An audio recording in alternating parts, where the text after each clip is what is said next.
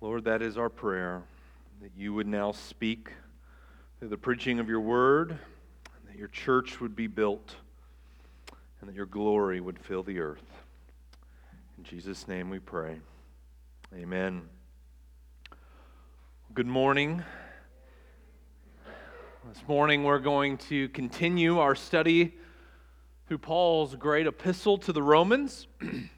However, before we dive into chapter 7, verses 1 through 6, I think it will serve us well to briefly review kind of the ground that we've covered. Pastor Gary said to me last week, he says, I notice each week we're taking a step deeper into deeper waters. And I said, yeah, that's pretty much the case. Romans is like a slope. If you think of like being in the ocean, the waters, you get your toes in it, but you don't really notice it. But every step you take, you're going just a little bit deeper. And well, this Sunday is going to be no different. And so I thought it'd be helpful for us to get our bearings so that we're not floating aimlessly. That we can kind of know where we are, even if some of us are drowning. At least we know how close or how far away we are from shore, okay? And thinking about the book of Romans begins and really permeates throughout the entire letter on an emphasis on the gospel of the Lord Jesus Christ. Paul says infamously, "For I am not ashamed of the gospel." Why? For it is the power of God unto salvation for everyone who believes, to the Jew first and also to the Greek. Paul is emphasizing in this letter that the good news is for everyone because it addresses everyone's greatest need. It addresses the great dilemma that every human being faces, and that is to be forgiven of their sins and brought into a right relationship with their God, their loving Creator. And so for this reason, chapter 1, verse 18, all the way through chapter 3, Paul begins to unpack this dilemma of humanity. Begins to unpack the depths of our sin and our inability, and he describes it as being sold under sin, that we are under a power, a force that has held humanity captive. And as a result of being under sin, we're under the judgment of God. And he says on that day, on that last day in which God will reveal himself in glory and might, and he will reveal the works of humanity, no one will be able to have an excuse on that day for not loving and worshiping him and giving thanks to him as their God. Well, this complete inability of humanity illustrates that salvation can only be by faith, by grace, in Christ alone. That we are completely unable in and of ourselves to bridge this gap of this relationship with our Creator. And so Paul's climactic point in chapter 4 is that God justifies. He forgives. He cleanses sin. He does not count the sins of the ungodly against them if they have put their faith and trust in Christ. And he exemplified this in the fact that God justified unrighteous Abraham and unrighteous David, not by their actions, not by their works, but because they trusted. And so chapter 5 begins a new section of the letter. And in chapter 5, really this section permeates all the way to chapter 8. And so we find ourselves in this territory. Paul has emphasized our great problem, the sin of humanity, that we're under the just judgment of God, but that God, through Christ and through faith in him, has provided satisfaction for our sin. He has provided atonement. He has washed us from our sins. Well, chapter 5 then turns to apply this doctrine of justification. What benefits or positive benefits do we now have as a result of having our sins forgiven? What positive benefits do we have being in Christ, being related to him? In particular, in chapter 5, he begins to emphasize that we have peace with God. We stand under the loving rule of his grace.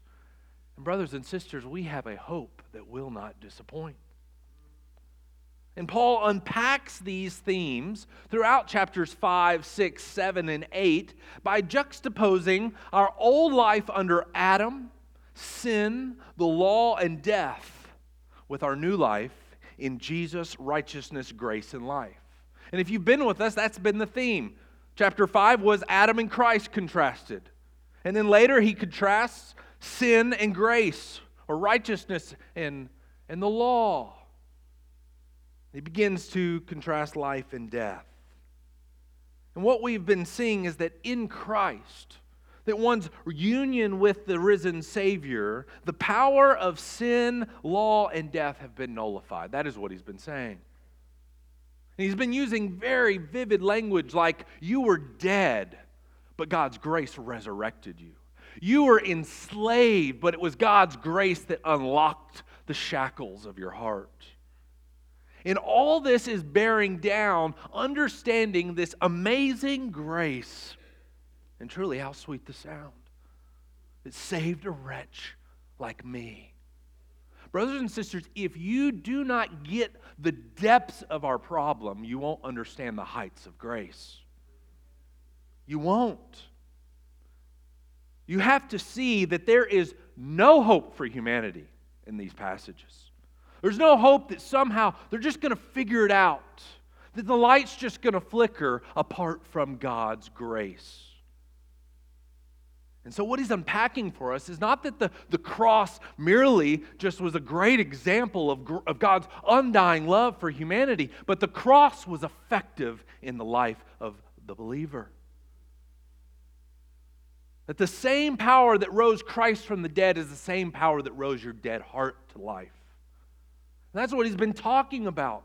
And if you're an Adam, you're under sin, and you're under law, and you're under death. But God's grace has come, and it has plucked you out of the depths of your filth, and it has pulled you over into a new realm under a new Adam, Christ. And new powers reign over you. The powers of righteousness, the powers of grace, which don't lead to death, but they lead to life. And chapter 6 then is a response, though, to this gospel, this good news. It's almost as if this good news is just too good to be true. Are you serious, Paul? If it's that bad, I just have to trust Jesus and my sins are accounted for? That He remembers them no more? That He washes my slate clean? And here's the objection. That gospel will just result in more sin. It can't be that way. And as we saw last week, well, that's because you don't understand grace. Grace is the grace that saves, but it's also the grace that transforms. And that God is working in us from beginning to end to complete that work until the resurrection of the dead. And so this now leads us to chapter 7. And the question that's kind of been looming over chapter 6 and now 7 is found in verse 15 of chapter 6. What then? Are we to sin because we're not under law but under grace? He's contrasting these two realms. In chapter 7, Paul's continuing to answer that question. And this is how it's coming at this time. How can freedom from law result in righteousness? How can freedom, that you're no longer under law, commands, demands on your life, result in righteousness? That just sounds absurd. Like I said, in chapter 6, he went at it from the powers of grace. Well, you need to understand that this is not some passive agent just out there and it just kind of is a neutral action. No, God's grace is actively saving people. I mean, that's what we just prayed for with the Params, right? God, open up eyes. We plant, we water, but ultimately, what do we pray? God, give growth. Well, that's the grace. That's the power of grace we're asking to work there. Well, now in chapter 7, Paul comes at it from the other angle. Those of you who insist on law. And he begins to go at it and undercut that whole argument by showing the inability of the law to produce righteousness. In fact, Paul goes so far to say that the only way to be free from sin is to be freed from the law. And so over the next few Sundays, we're going to unpack this because, brothers and sisters, this is going to rock our world. Because most of us think we're gospel people, but often we're law people. And we're going to unpack this because we're going to find ourselves having this same objection. Oh, hold on. That will promote sin if I do that. If I am not a law person, that's usually not how we say it, but that's what our actions are saying. Well, then there's just going to be rampant sin in my life, or in my kids' life, or in this church. And Paul says, then you're underestimating the power of grace. And you've overestimated the power of the law. And so this morning, I really had high hopes to accomplish a lot. And in a sense, I do think we will. But I decided this is going to have to take a few Sundays. And so we're going to unpack and lay some foundations to understand how the law is unable to produce righteousness in your life, in your kids' life, and in the world. Okay? And that's going to have massive implications for us. And I think we agree in general. It's just when we start getting the specifics, it starts applying to my life, that's when I get a little uncomfortable. But I hope that this will actually be freeing because that's what the gospel is. Where gospel is happening, where gospel life is flourishing, there's freedom, brothers and sisters, not slavery. There will be joy, there will be peace, there will be patience, there will be gentleness. It'll be the joy and the fruit of the Spirit. And that's what Paul is saying here. That we were saved, that grace came so that we may bear fruit to God, and the law doesn't bear fruit. You know what the law produces? It produces death. The fruit of death. And so here's the question that I want to kind of unpack and answer over the next few Sundays. And we're going to, over the next few Sundays, just cover chapter 7. How does the gospel, as opposed to law, nullify sin and produce righteousness? That's what I want us to consider. Let me say this again. How does the gospel, as opposed to law, nullify sin and produce righteousness? And how we answer this question, brothers and sisters, is going to have massive implications. As individuals and as a church. This morning we're just going to look at verses 1 through 6. And as we look here, we're going to answer the question this way. This is kind of bird's eye view, and then the next 2 Sundays we'll dive in even further. This is the answer to that question. The gospel of grace sets us free from the law by which we were held captive to our sin, so that we may bear fruit to God by the new way of the Spirit. Okay? I know that's a lot. That's why we're going to have to take 3 weeks to unpack it. Let me say it again. The gospel of grace is what sets free. Sets us free from the law, which enslaved us, which held us captive to our sin. It sets us free from that for a purpose, that we may bear fruit to God by the new way of the Spirit. Okay? So that's the positive. The negative is the law cannot do this. That's what he's going to say. The law can't do this. Only the gospel can do this. And so my points this morning are, apart from the gospel, we're captive to the law. Through the gospel, we're freed from the law. And through the gospel, we bear fruit by the Spirit. Okay? And we're going to tackle it this way. So let's begin. Apart from the gospel, so this is under law, we are captives to the law, okay? Apart from the gospel, we are captives to the law. And Paul reminds of this reality as it begins in verse 1. He says, "Or do you not know, brothers, for I'm speaking to those who know the law, that the law is binding on a person only as long as he lives?"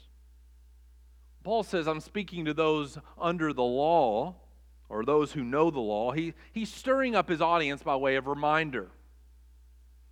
He's not kind of singling out a particular group. He's not just talking to the Jews. He's talking to the entire congregation because he assumes they know the law.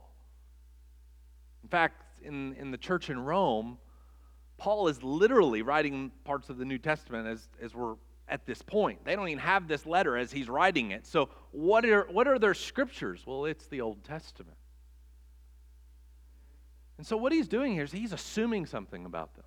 He's assuming they know the Old Testament. He's assuming that they know the law. May I ask, do you know the law? Is he speaking to you? I might plug the Deuteronomy class in discipleship classes starting next quarter. If you do not know the law and all these things are foreign to you, you need to be in that class. Because Deuteronomy is a summation of the law. And it'll be a great class that Kirby O'Brien and Ryan McGee are going to teach. Okay? Commercials ended. All right? If you know the law, Paul says, and he's assuming you do, well, then you know this. It's binding on a person. It's enslaving to a person. It binds a person as long as that person lives. Okay, no problem, Paul. All I have to do to get out from the law is die. That's what he says.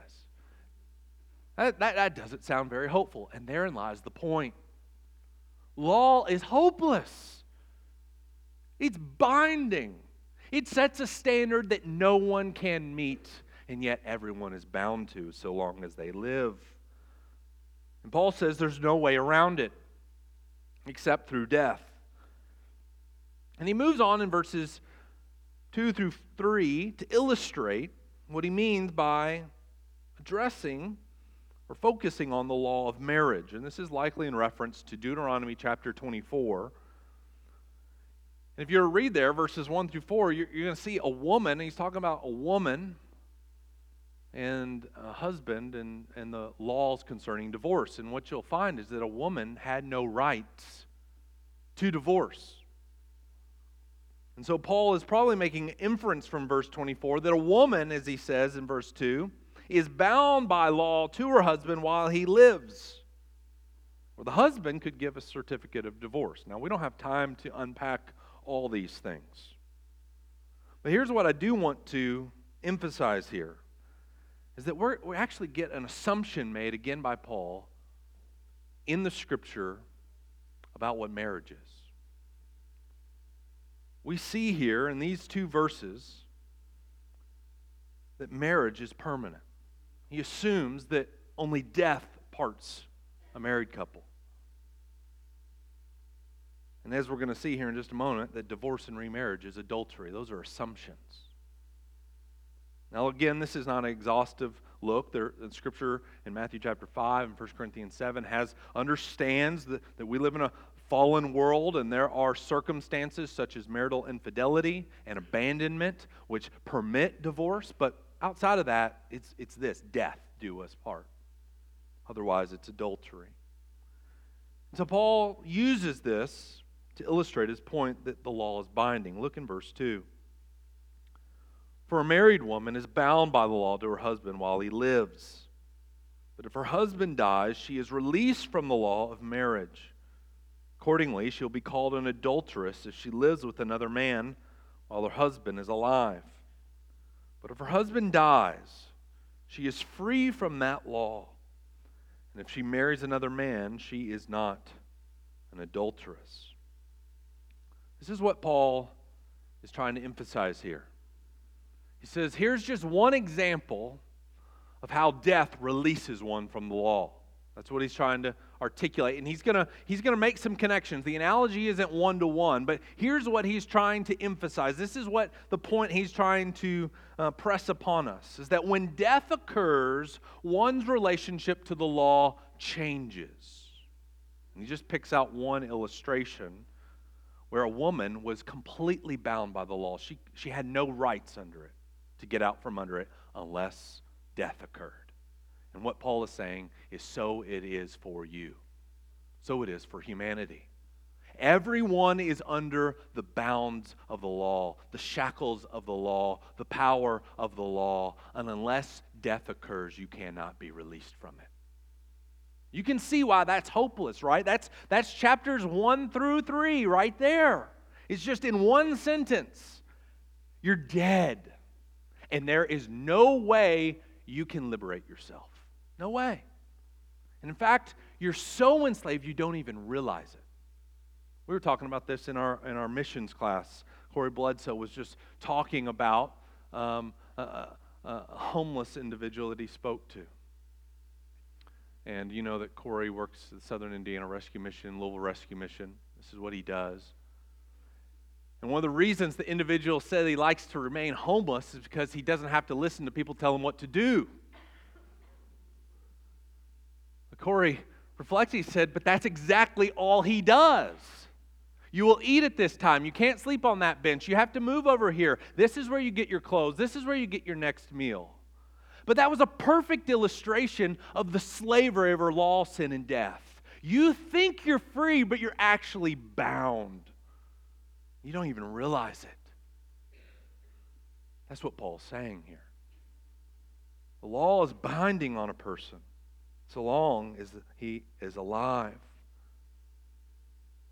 And it's not until death occurs that one is released from it.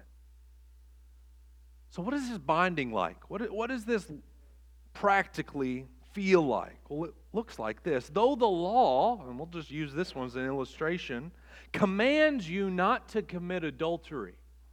Let's just make that one, just one command that the Scripture has. You shall not commit adultery. That command, apart from the gospel and the work of regeneration, cannot produce repentance and faith and godliness. It can't do it. Look at what it does, verse 5.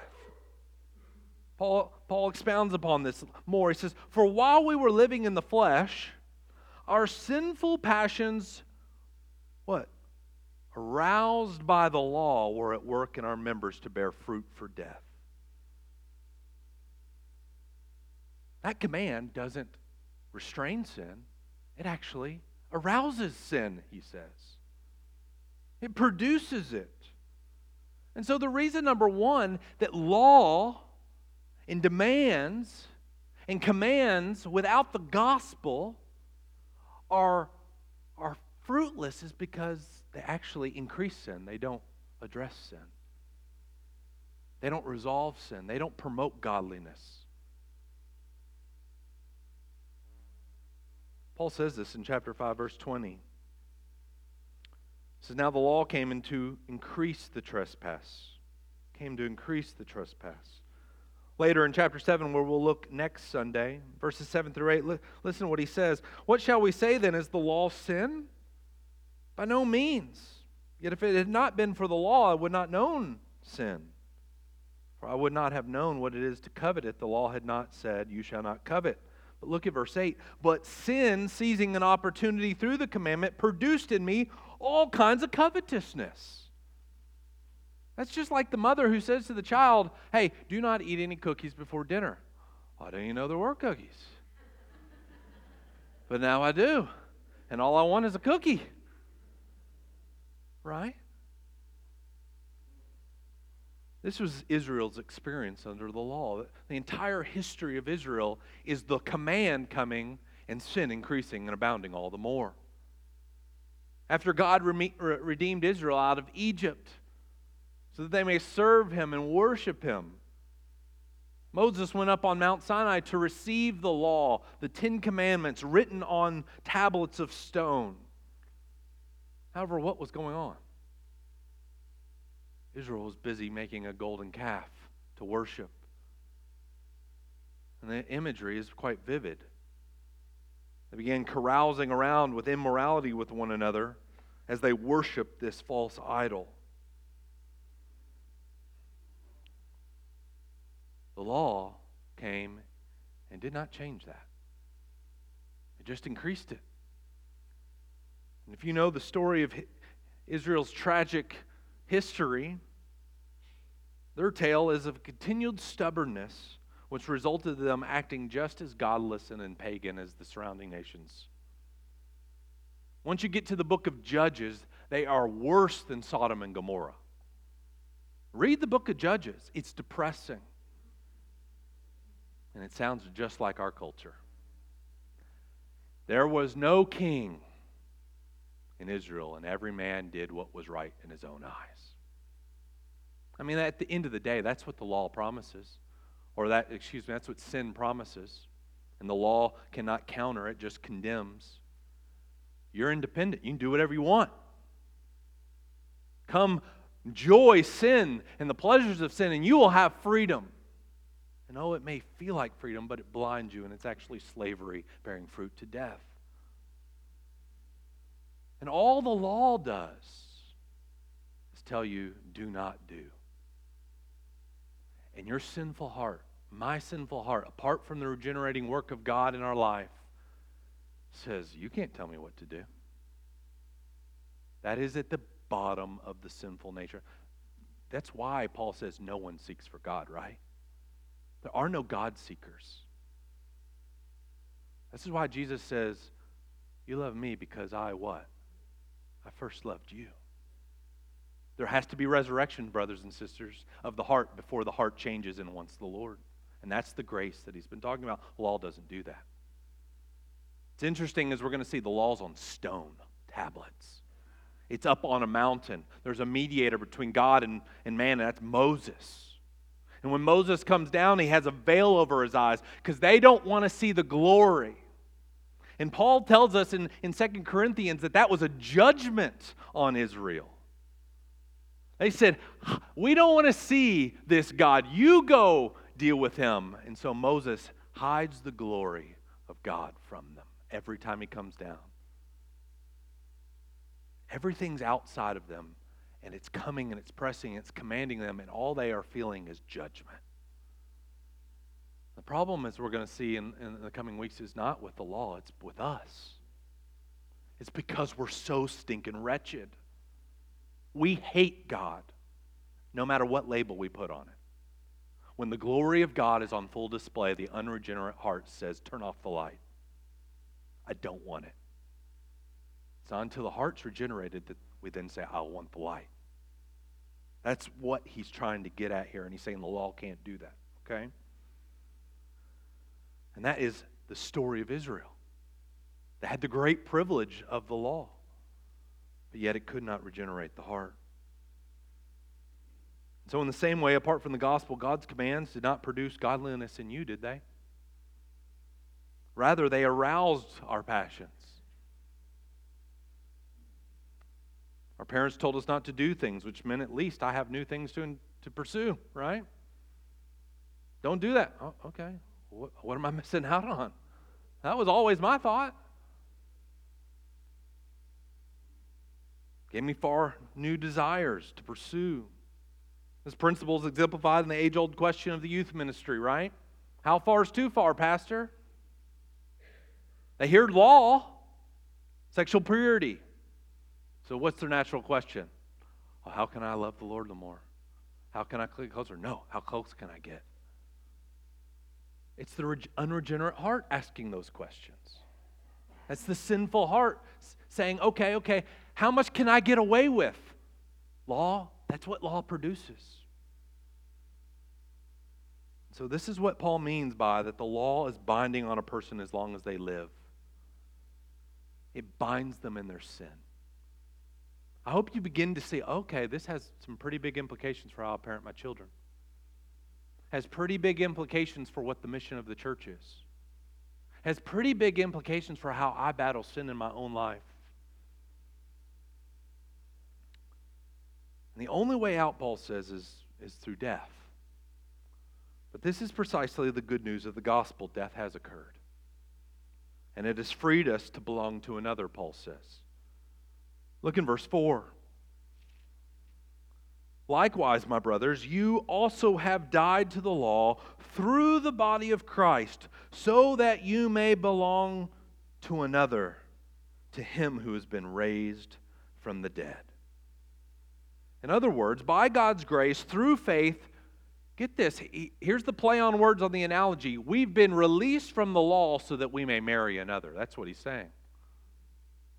That's what he's saying. To belong to another. It's the same phrase of the woman cannot belong to another until she's freed from the law. That's the analogy. You were bound in sin under the law, and until death released you, you could never be united to Him. I hope you're seeing the logical priority of these things. This is the need of grace and the inability of the law. It can't do that. It binds you. It has the opposite effect. But when death has occurred through Christ, we now are married to Him. We're freed. We're freed.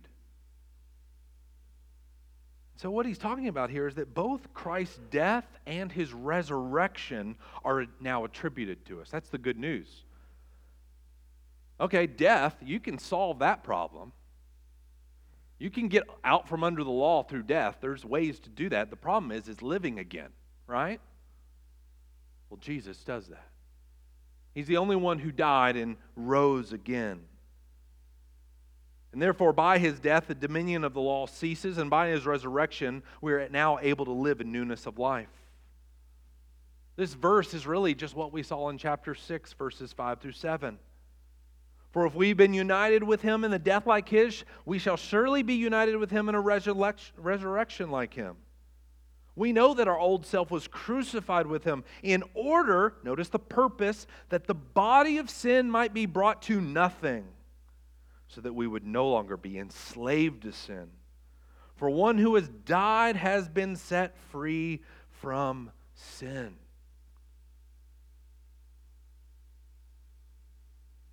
This is that great passage in Galatians 2:20. You know it? You know that passage? I have been crucified with Christ. It is no longer I who live, but Christ who lives in me. And the life I now live in the flesh, I live by faith in the Son of God who loved me. Who loved me and gave Himself up for me. This is where we begin to see the newness of the Spirit. The law is external. It's hard. It's not fleshly. It's outside of us. It leaves us bound in judgment. Why? Because we're separated from God. It doesn't close the gap. But through union with Christ, we're now in a loving relationship. You see that? We're now in a marriage. We're now in a fruitful marriage, a loving marriage, which now changes the game, changes everything for us. Paul is saying that the gospel of grace freed us from the dominion of the law to bring us into a loving marriage with Christ. This comes back to chapter 5, verse 5, where he says, God's love has been poured into our hearts.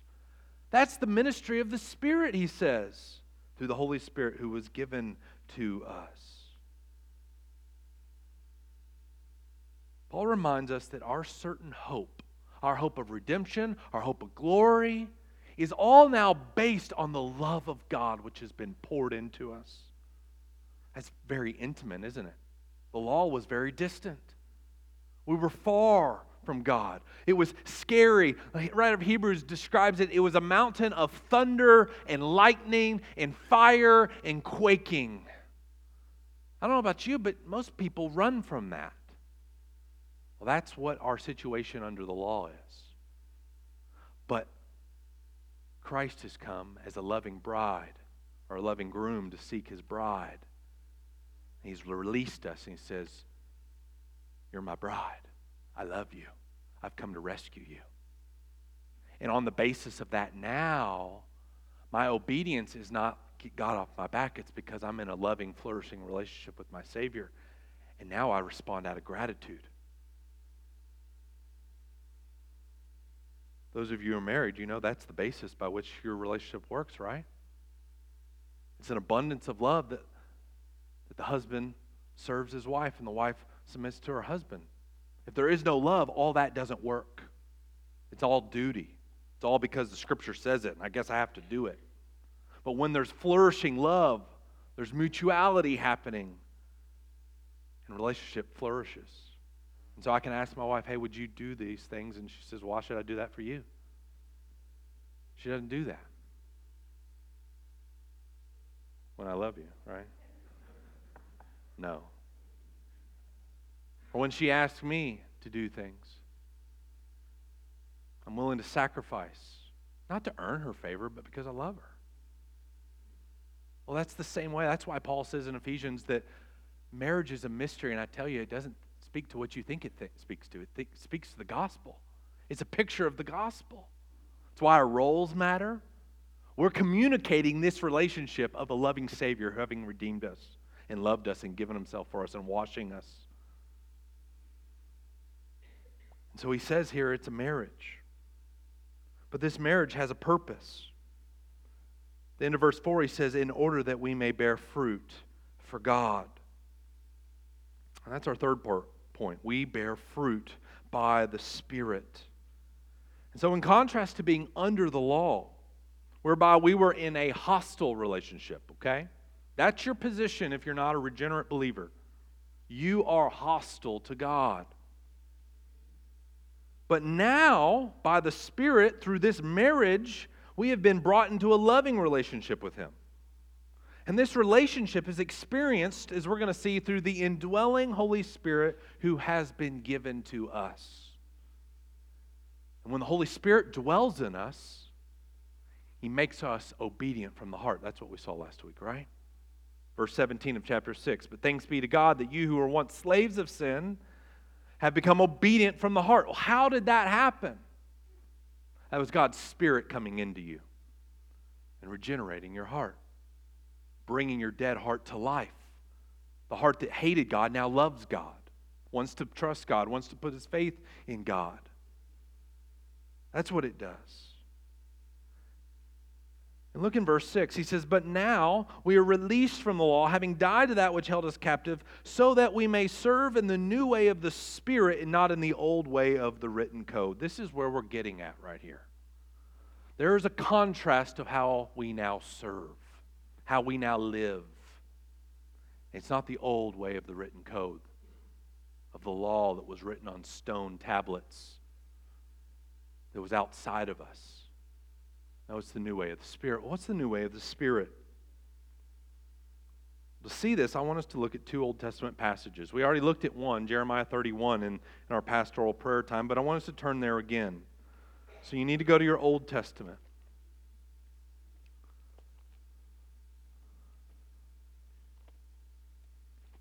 So if you go Psalms, Proverbs, you get to Isaiah, just keep flipping, you'll get to Jeremiah. And listen to what Jeremiah, let me just highlight some of this. This is what God's promising, because Israel's under the old covenant. They're under the Mosaic law, which does not have the power to regenerate their hearts and cause them to be worshipers of God. And so God says, through the prophet Jeremiah, in Jeremiah 31:31, he says, behold, the days are coming, declares the Lord, when I will make a new covenant with the house of Israel and the house of Judah. Okay? This is a new covenant that's going to be here. A new promise, a new sense of relationship between us, is what God says. And he contrasts this. He says, it's not like the covenant that I made with their fathers on the day that I took them by the hand to bring them out of the land of Egypt. My covenant that they broke, though I was their husband, declares the Lord. You see that? This marriage relationship, even though I was your husband, they broke it. Because something hadn't happened in their hearts yet. It says, for this is the covenant that I will make with the house of Israel after those days, declares the Lord. He says, I will put my law within them. But before that, it was outside of them. I will write it on their hearts. And I will be their God, and they shall be my people. And no longer shall each one teach his neighbor and each his brother, saying, know the Lord. For they shall all know me. From the least of them to the greatest, declares the Lord. For I will forgive their iniquity, and I will remember their sin no more. It's coming a day, God says, I'm going to make a new covenant that deals with your sin, that brings you into a relationship with me, and puts my law inside of you. It's going to change you. You don't have to turn there, but Ezekiel expounds upon it this way. Ezekiel chapter 11, verse 19 and 20 says, I will give them one heart and a new spirit I will put within them. I will remove the heart of stone from their flesh and give them a heart of flesh, that they may walk in my statutes and keep my rules and obey them. and they shall be my people, and I will be their God. Brothers and sisters, this is what we mean by the new covenant. When we talk about the new covenant in Christ, when we talk about the Lord's Supper, where Jesus says, "This is the new covenant in my blood," he's talking about this new relationship with God's people. This new means by which God has now solved the sin dilemma and brought us near to Him. And so 3 things occur under the new covenant that you need to understand. Number 1, the law will not be external to us anymore, but it's going to be internal. No longer is it a demand coming from the outside, but a desire being produced from the inside. That's what Paul said. You become obedient from the heart. It's a work from the inside out that God initiates. Law comes from the outside. It can't do it. Number 2, neither will knowing God be an external command. Know the Lord amongst the community of the believers.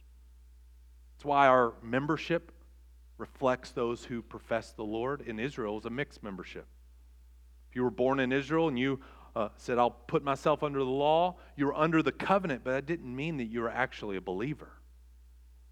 Well, here, through the signs of the covenant of baptism and the Lord's Supper, you enter into the covenant community of church membership. That's why membership matters, because it says something that you know the Lord.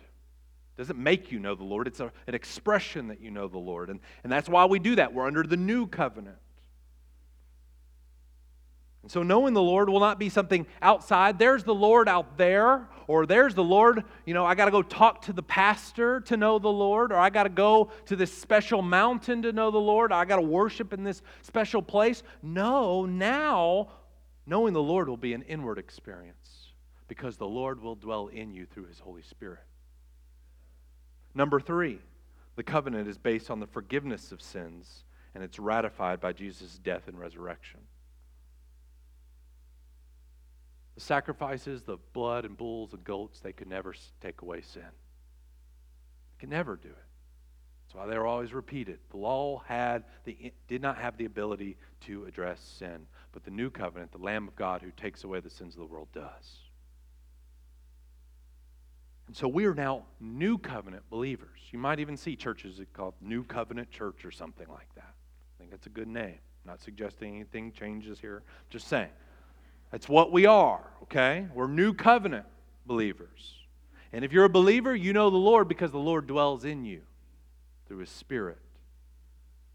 And so those under the new covenant have the Spirit and then will bear fruit by the Spirit. This is Galatians 5, the fruit of the Spirit, right? Love, joy, peace, patience, kindness, gentleness, self-control.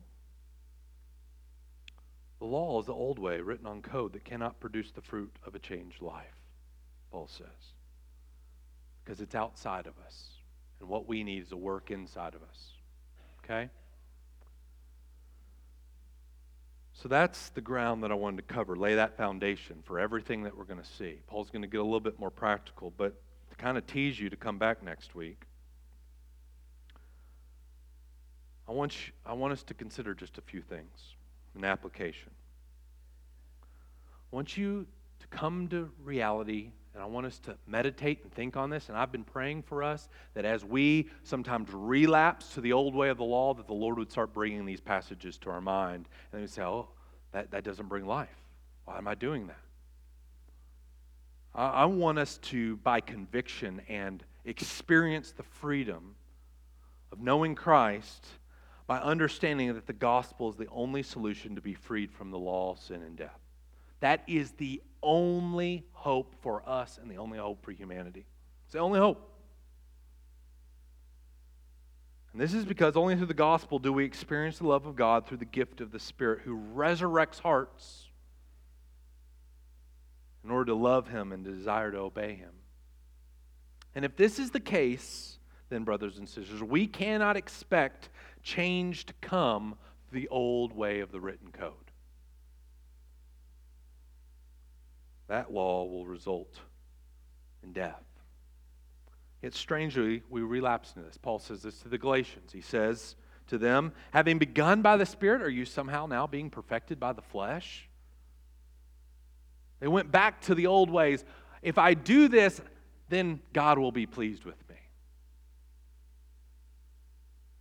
And he says, is that how the Lord entered a relationship with you to begin with?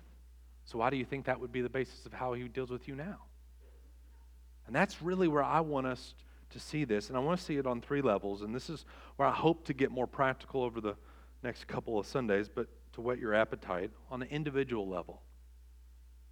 What does walking in the newness of the Spirit look like for you personally as you battle sin?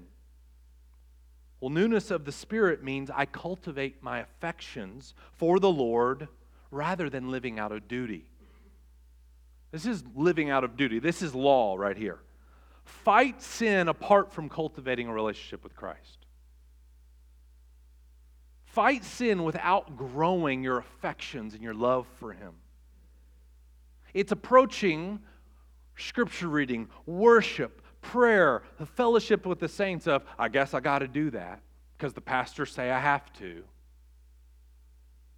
I don't want you to do that if that's your heart attitude. That'll make you self-righteous. That'll make you hard and make you a jerk. It will. But the person who says, I love the Lord, I love His people. In fact, that's what John says. If you want to know you truly know the Lord, you love God and you love His people. You love them. You love to be around them. But if you say, well, that's what I got to do because that's what I said I'd do when I joined this church, and that's what that's law. You're dealing with it as if that's duty. It shouldn't be duty. It's the natural outflow of the heart that says, I love Christ. And when I'm with people, I see what God's doing in their life, and I'm encouraged. I want to worship Him because I'm so grateful. I was dead. I was in shackles. I was in slavery. And He's the one who came in and busted through those chains and says, come here with me. I'm going to bring you life. I want to sing to Him. Do you sit here on the back row and just as we're singing, just look at the screen?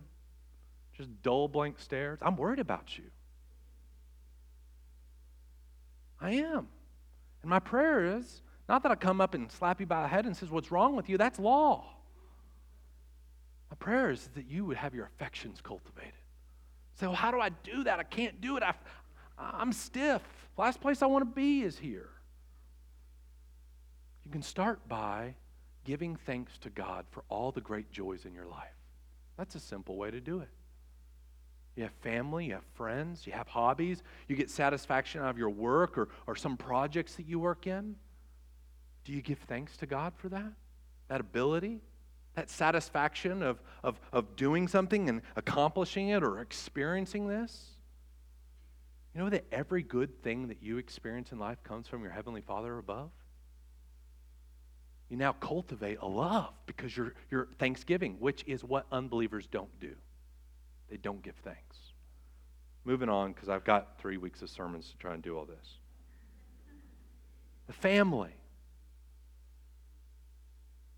If we understand how to live in the newness of the Spirit as individuals, then this should permeate how we function as a family. And I'm talking about your biological family right now. Husband, wife, children, if you have a family. And by the Spirit, living in the newness of the Spirit, the family, you begin to share the affections stirred up by your individual relationship with Christ with your family.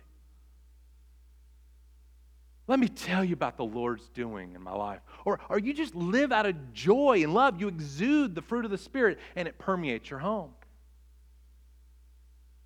You begin to give yourself for their pleasure as God in Christ gave Himself for you. Do you see it? Law says, hey, get in shape, kid, because I don't want you to embarrass me. Or wife, do what I say. Or husband, get in line. And just commands, barking at people. That's law. That's slavery. Newness of the Spirit covers a multitude of sins with love and grace. Newness of the Spirit fills the home with the joy of living in the freedom and the reign of Christ, knowing that it was God's grace that drew you to Him, not His law. Law says no as much as possible. Law says no to everything, thinking that you can control sin. That's what law is, right? I mean, really, parents? When we're barking out law, it's because we're fearful and we think we can control sin. Like it's this thing that's outside of them that we don't want to get in them. But the reality is that it's in them. And you can lock them up. You can hide them away. You can put them in a bubble. And you'll find out that sin will make its way in the bubble. Because it's always been there. And if you deal with it by law, there will be no change. You want gospel. It says no. Law says no to things that have the potential to bring sin rather than saying no to actual sin. Do you see that? You can't do this. No, because this could happen. That enslaves your kids. And they begin to say, I don't want to go to mommy and daddy because I already know the answer. It's no. It's always no. Do not taste, do not touch, do not look at because it could. That's why you can't have these things, because it could lead to that. Mom and Dad, do you trust the gospel's work in your child's life? Are you trusting that the Spirit of God's going to work in them? Because it was the Spirit of God who brought you to life, not the law. But somehow we start lawing our kids thinking that's going to produce gospel. I know I'm running out of time, but I wanted to say those things. Let me say one more thing about parenting. Law parenting dies on every hill. Every hill. Everything's a big deal. Everything's a big deal.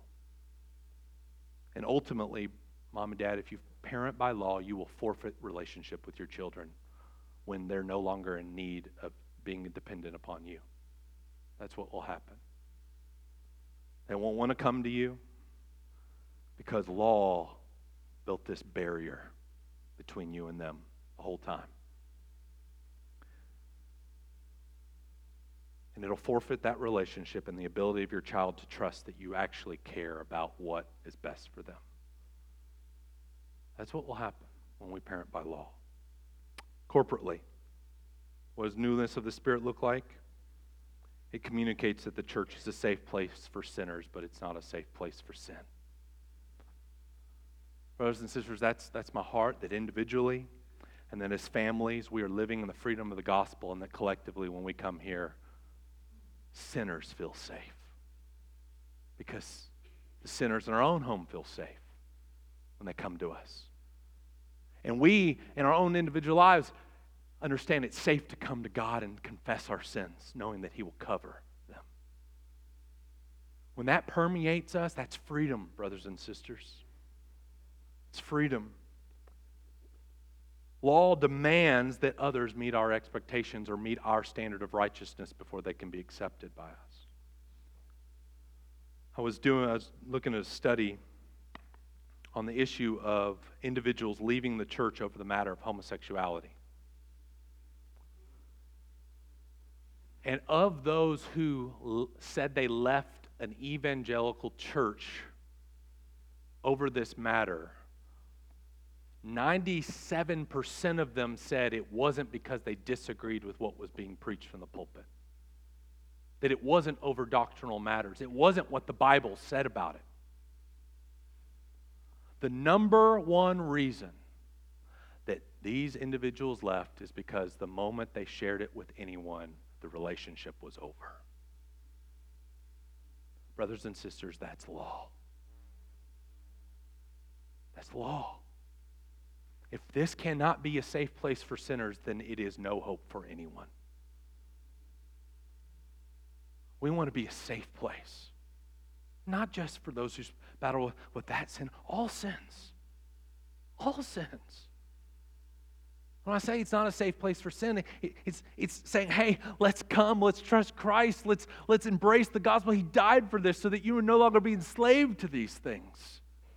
And let's battle together, and let me link arms with you as we wager and war together by the grace of God. Mom and Dad, what would you do if your child comes to you and says, I have homosexual desires? What are you going to do? What are you going to do when they say, Mom and Dad, my girlfriend's pregnant? Mom and Dad, I've been looking at pornography. Mom and Dad, I've done this. How you respond will show whether you understand the gospel and the new ways of the Spirit, or whether you work under the old written code of the law. And brothers and sisters, over the next couple of Sundays, we're going to unpack this more. And my hope is that we leave here saying, grace abounds, grace is good, and grace gives freedom from sin. Okay? We're going to pray, and I'm just going to close. We won't have a closing song today. Dear Heavenly Father, heavy truths, but Lord, how dare we think that we could come to your word and think that you would not shake us up. Lord, I pray that your grace would abound, that we would see that it is liberating. And it doesn't lead to more sin, it leads to righteousness. It leads to holiness, it leads to life. That, Lord, that you would be working that gospel in us until our dying breath. And until that day, Lord, I pray that we would be a fragrant smell of life to our community around us. And that people would not say, oh, I could never go there because if I told them what I did, they would never accept me. I pray they'd say, I want to go there because that's where people get help. That's where people find life. Lord, work in our hearts, tug our hearts that direction through your word, through your grace. And we pray these things in Jesus' name. Amen.